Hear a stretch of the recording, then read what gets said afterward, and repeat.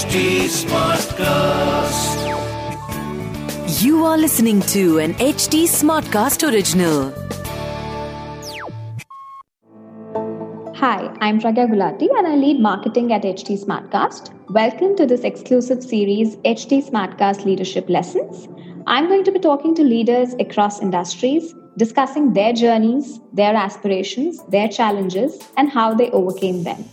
This is an HT Smartcast original from HT Smartcast, which is India's fastest growing podcast producing platform.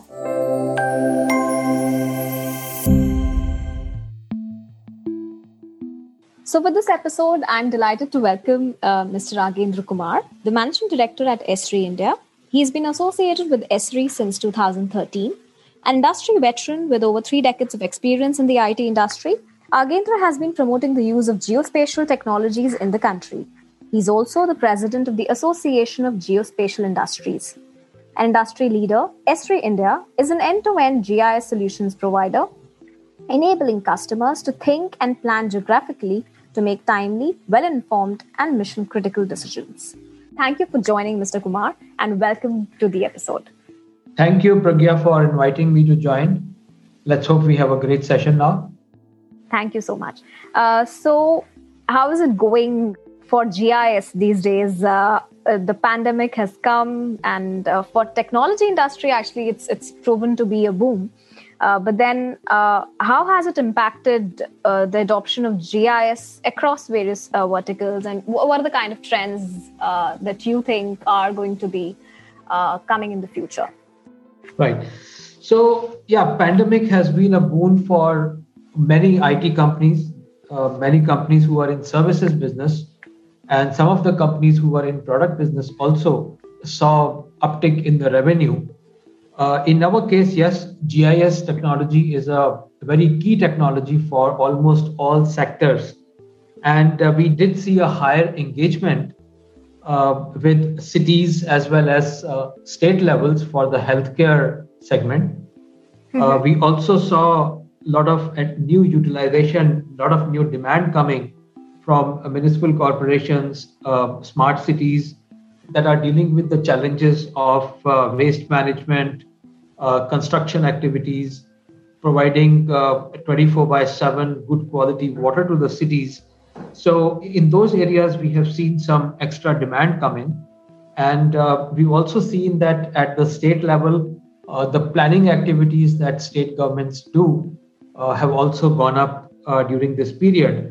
Another key area where we saw increase in demand coming for GIS was from educational institutes. When institutes were shut down, students were not able to do the classes. Then we had a program called ArcGIS Learn, and we saw more than 10,000 students sign up for this program where they were getting free access to software for use while they were not able to go to their universities and colleges. Wow. And this was free of cost. And so we had those 10,000 students come in and start using. So overall, the adoption of GIS during the course of pandemic has gone up. Incredible. So then in assessing the impact that the coronavirus has had, how has it helped in doing that? And then once you've analyzed or assessed the impact, then what kind of decisions do you make through the help of GIS? Okay, so this is going to be a slightly longer answer because there is so much to talk about it. Last year in month of March, April 2020, when the pandemic was coming in, people were realizing that there are more COVID-19 cases happening in the country.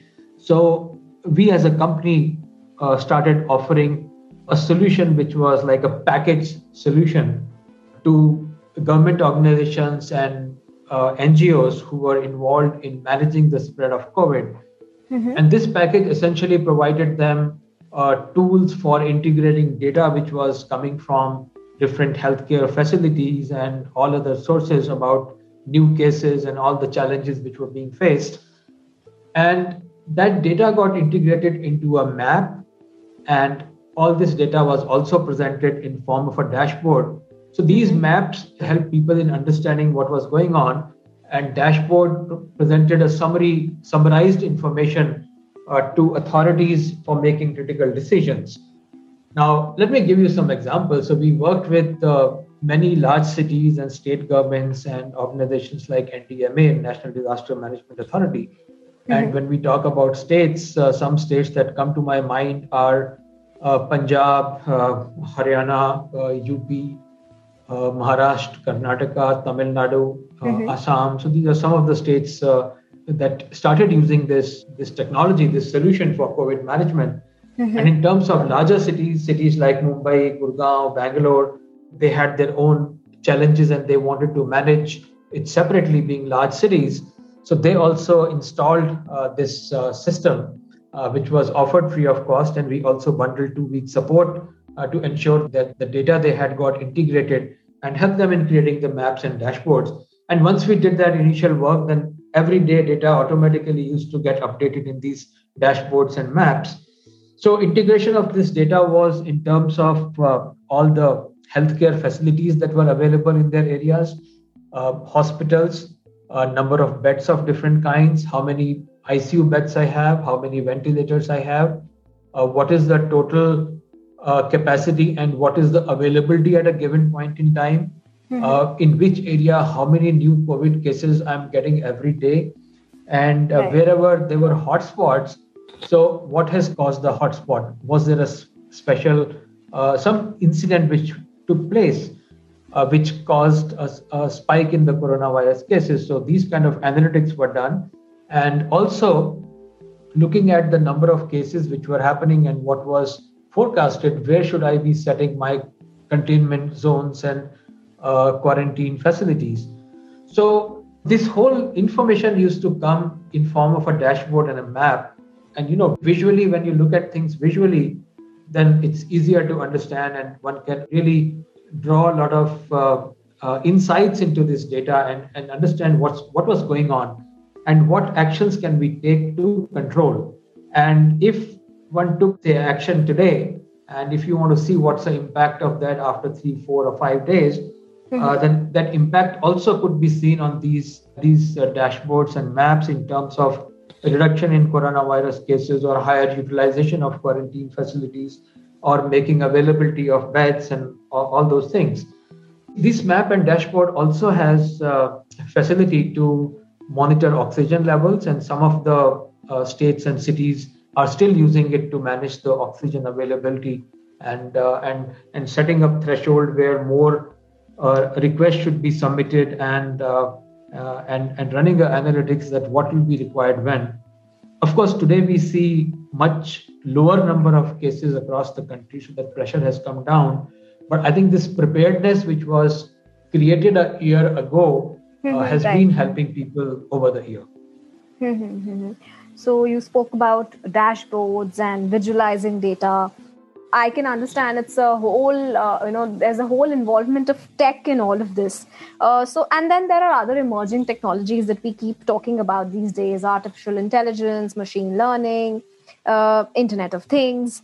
So how do these align along with GIS? Yeah, it's a very good question. And these technologies are very important. And GIS is a data intensive system. So, any GIS system has a lot of data at the back end, and it becomes very important to be able to find trends and whatever else is happening in a short time, because then if you find the trends and patterns early, then that much earlier you can make those decisions. So technologies like AI and machine learning along with GIS are becoming very popular in applications like traffic management, traffic prediction, in areas like agriculture, in finding patterns in the incidence of healthcare like malaria and dengue, looking at different kind of vegetation, in looking at different plantations and finding out that what kind of crop is being grown where and what is the yield expected. And also things like automatic recognition of patterns like rooftops in a given area to understand that what is the total built up area. And also things like once you do measure the rooftops in a city, if you want to calculate the total solar energy potential for that city, it can easily be done. So that how much solar energy can be generated by utilizing the rooftop space that is available in a city is a very important insight that one could have in terms of managing the renewable energy resources. Right. So you spoke about the applications of GIS across industries, including healthcare and energy and plantation. Agriculture. Yeah, exactly. Yeah. Agriculture. So I think aligns very well with the New India 2022 strategy that the government has been emphasizing on, which is about inclusive and balanced development of all sectors. So, and to my mind, another thing that comes to mind here when we talk about geospatial technologies is also railways and is also the ports that we have, right? So what are your thoughts on that? So in railways and ports, the use of GIS so far in our country has been less. And I think these two areas should be given a lot of focus. Like it is being given for roads and highways and airports, a similar focus is required in these areas as well. Both ports and railways are asset intensive fields. And in railway, there are assets like the wagons and the track, and there are track renewal schedules and wagon movements and stock and rolling stock, all those kind of things are there. So if all the assets of railways are brought onto a GIS platform, I think overall the railway efficiency and the cost of operation can probably come down. And also it can help in keeping the tracks in a healthier state so that accidents could be avoided, which happens because of damage to the track. So those accidents could also be avoided. And also some analytics in terms of looking at demographical pattern and population density in certain areas. Railways can also make decisions about setting up new stations and adding platforms and expansion and those kind of activities. In terms of ports have multiple applications. The largest application that I've seen in other countries is about management of land that ports have. Typically, ports have a large mass of land available to them. And sometimes they lose track of the land. They don't even know how much land is with them. And this land is typically used for storing containers, movement of vehicles, building residential areas for the port employees. So the land is an important, valuable commodity, and it's good to one should keep track of that. And apart from that, there are a lot of other usage of technology which comes in terms of the ocean profiling and keeping track of the water levels and what vehicles are coming, what are the containers which are getting offloaded, what is being loaded, and where what containers are. So the whole thing can be put on a GIS platform and combined with IoT devices, IoT sensors on some of these assets and containers, etc. So that tracking becomes easier, movement becomes easier, overall efficiency of port can go up.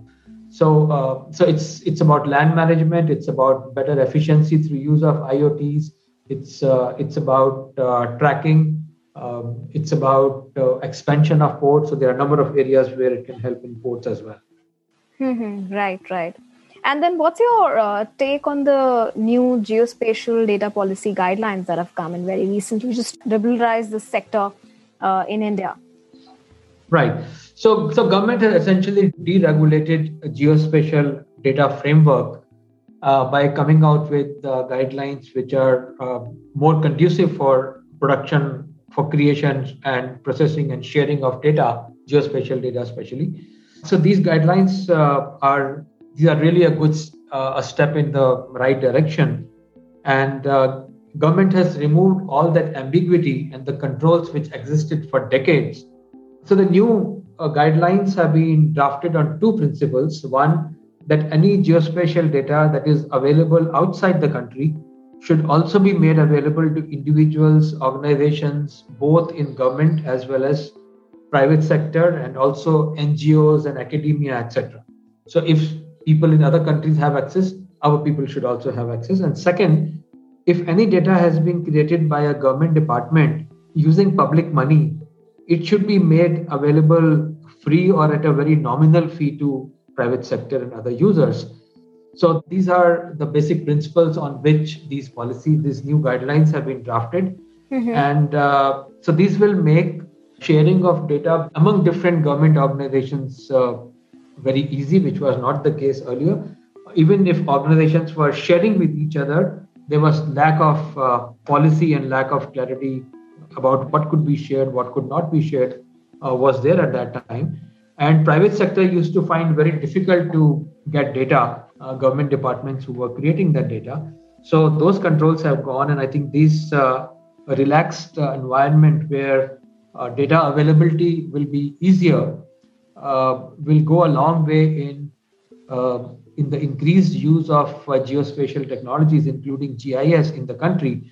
And there's a clear realization that the geospatial economy, which is at rupees 30,000 crores, it can be taken to rupees 100,000 crores by 2030 by taking these steps. And also because it is expected that in the new decontrolled environment, a lot of private sector organizations may also start creating data, doing surveys on ground, surveys through drones, surveys through airborne sensors.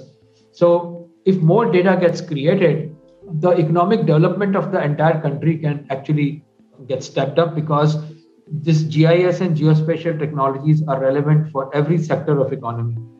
And it will create a lot of jobs, because while all these surveys and data collection and data processing and solution development is done, obviously we require a lot of people. So there'll be thousands of new jobs which will be made available as a result of that. So can we also relate it to sustainable development that we keep talking about? Yeah, I think sustainable development is a very, very important subject, and it's really very critical for us. And good that you brought out this subject. We are dealing with many, many challenges today. We deal with natural disasters, we deal with pollution, climate change, urbanization, a lot of population increase, water shortage, energy shortage. So there are a number of challenges which we face today. And sustainable development is important, whether we look at sustainable development goals or otherwise.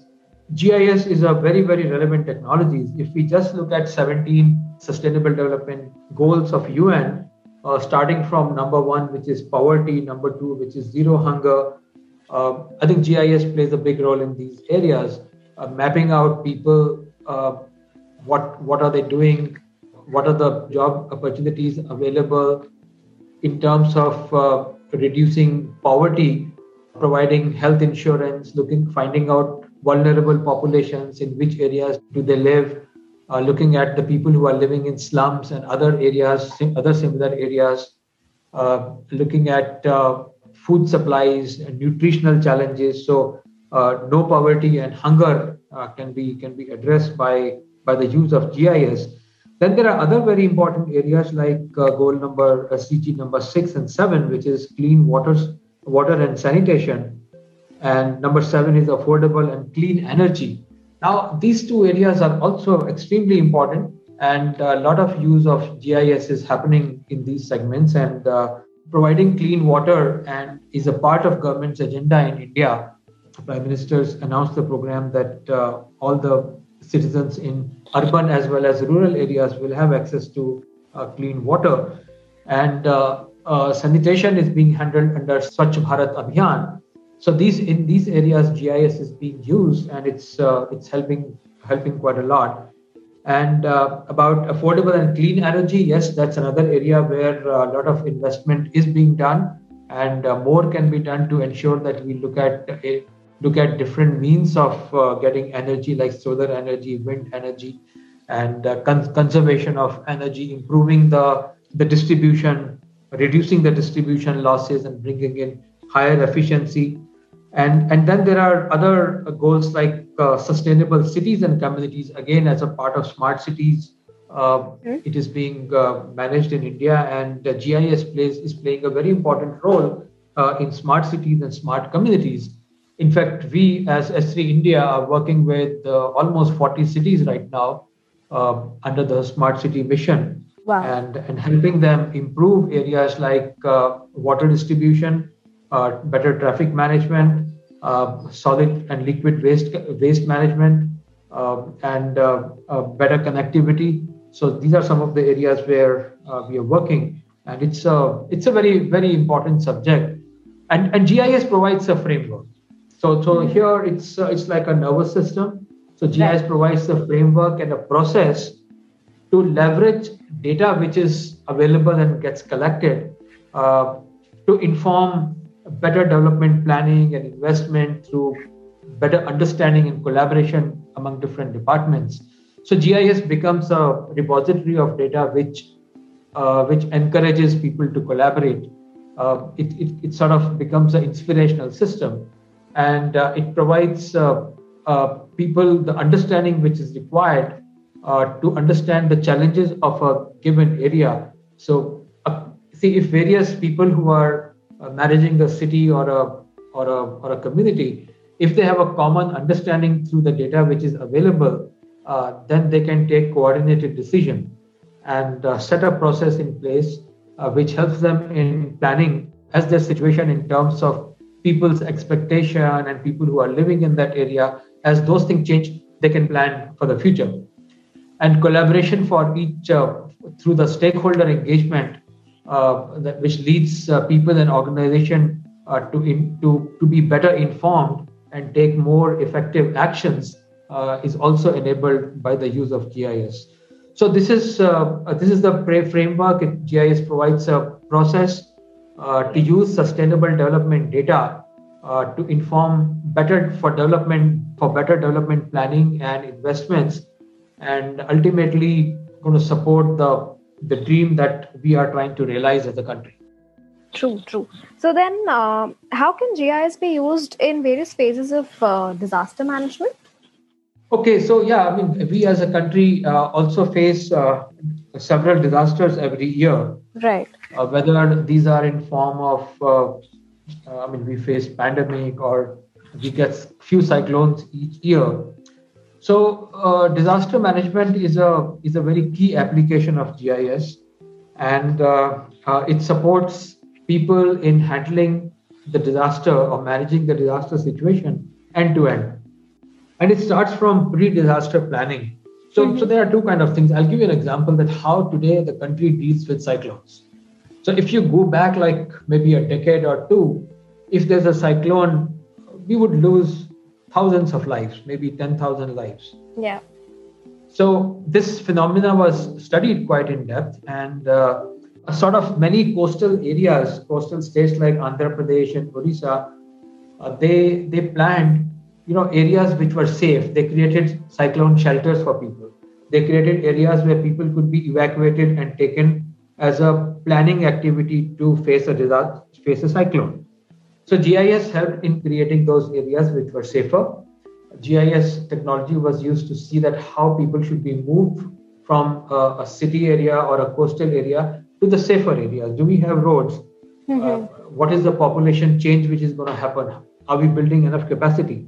So those decisions were taken.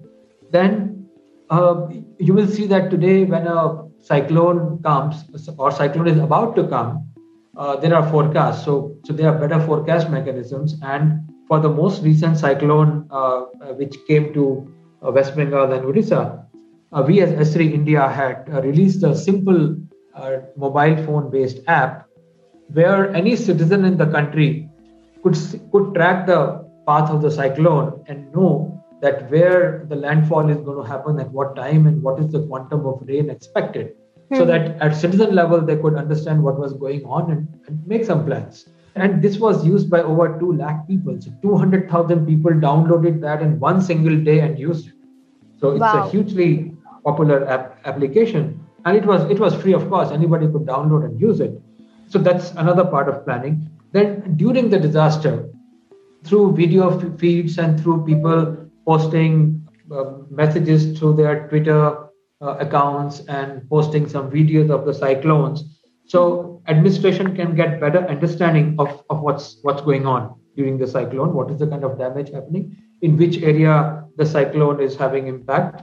So that's second phase. And the third phase comes is about understanding the impact of the disaster. Then what is the damage? Typically, damage happens to dwellings and houses, and also to electric poles and mobile networks and those water lines. So they get damaged because of cyclones. So understanding that what is the quantum of damage, and then rescue of people at the same time, because some people may be trapped. So finding out people if somebody's trapped and where they are and how to rescue them. And then the recovery work starts. So crews have to come in for restoring the communication lines, the water pipes. So all this is typically managed through a map, because most of these cities today have the electric lines available on a map, and they use that those maps to find out where the damage is and what is needed to fix those damage, what are the parts required, how many people are required. So the recovery planning, and later on, if the reconstruction, broken houses, what is the damage in which area, what is the government support required, how do we do reconstruction and rehabilitation of people. So this whole thing is managed through a GIS system. Wow, that's super fascinating. So my last question to you is, what is your advice to the new talent that's entering the workspace? Do you think that there should be some skills that must be developed, considering we are a tech-enabled world? Yeah, for the new people who are entering into the workplace, they should try to be GIS literate, I would say, because GIS and such technologies are being used in every sphere of life. So if somebody is studying in a university or an institute like that, they should try to learn GIS, so that whether they work in a government setup or they work in a private organization, whether they work in a bank or a telecom company or a utility company or an insurance company, they will be required to use geospatial technologies like GIS in their work. So if they have some understanding before they join their organization, it will come very handy when they find some challenge of that kind. So it's a in thing. And today, if you see in our personal lives, we all use maps in some way or the other, whether it is finding a location or whether it's ordering something. So we use maps in day-to-day life. And that is true for organizations also, whether in government or private. Organizations also use or will need to use maps and GIS in their work to run their business. And every organization has a lot of data, or most of the data which has location component attached with that, whether it's a location of offices or location of factories, location of vendors, addresses of employees, which employee works at what location. So all the data has location. So if it's available in a GIS system, then making decisions and taking actions becomes easier.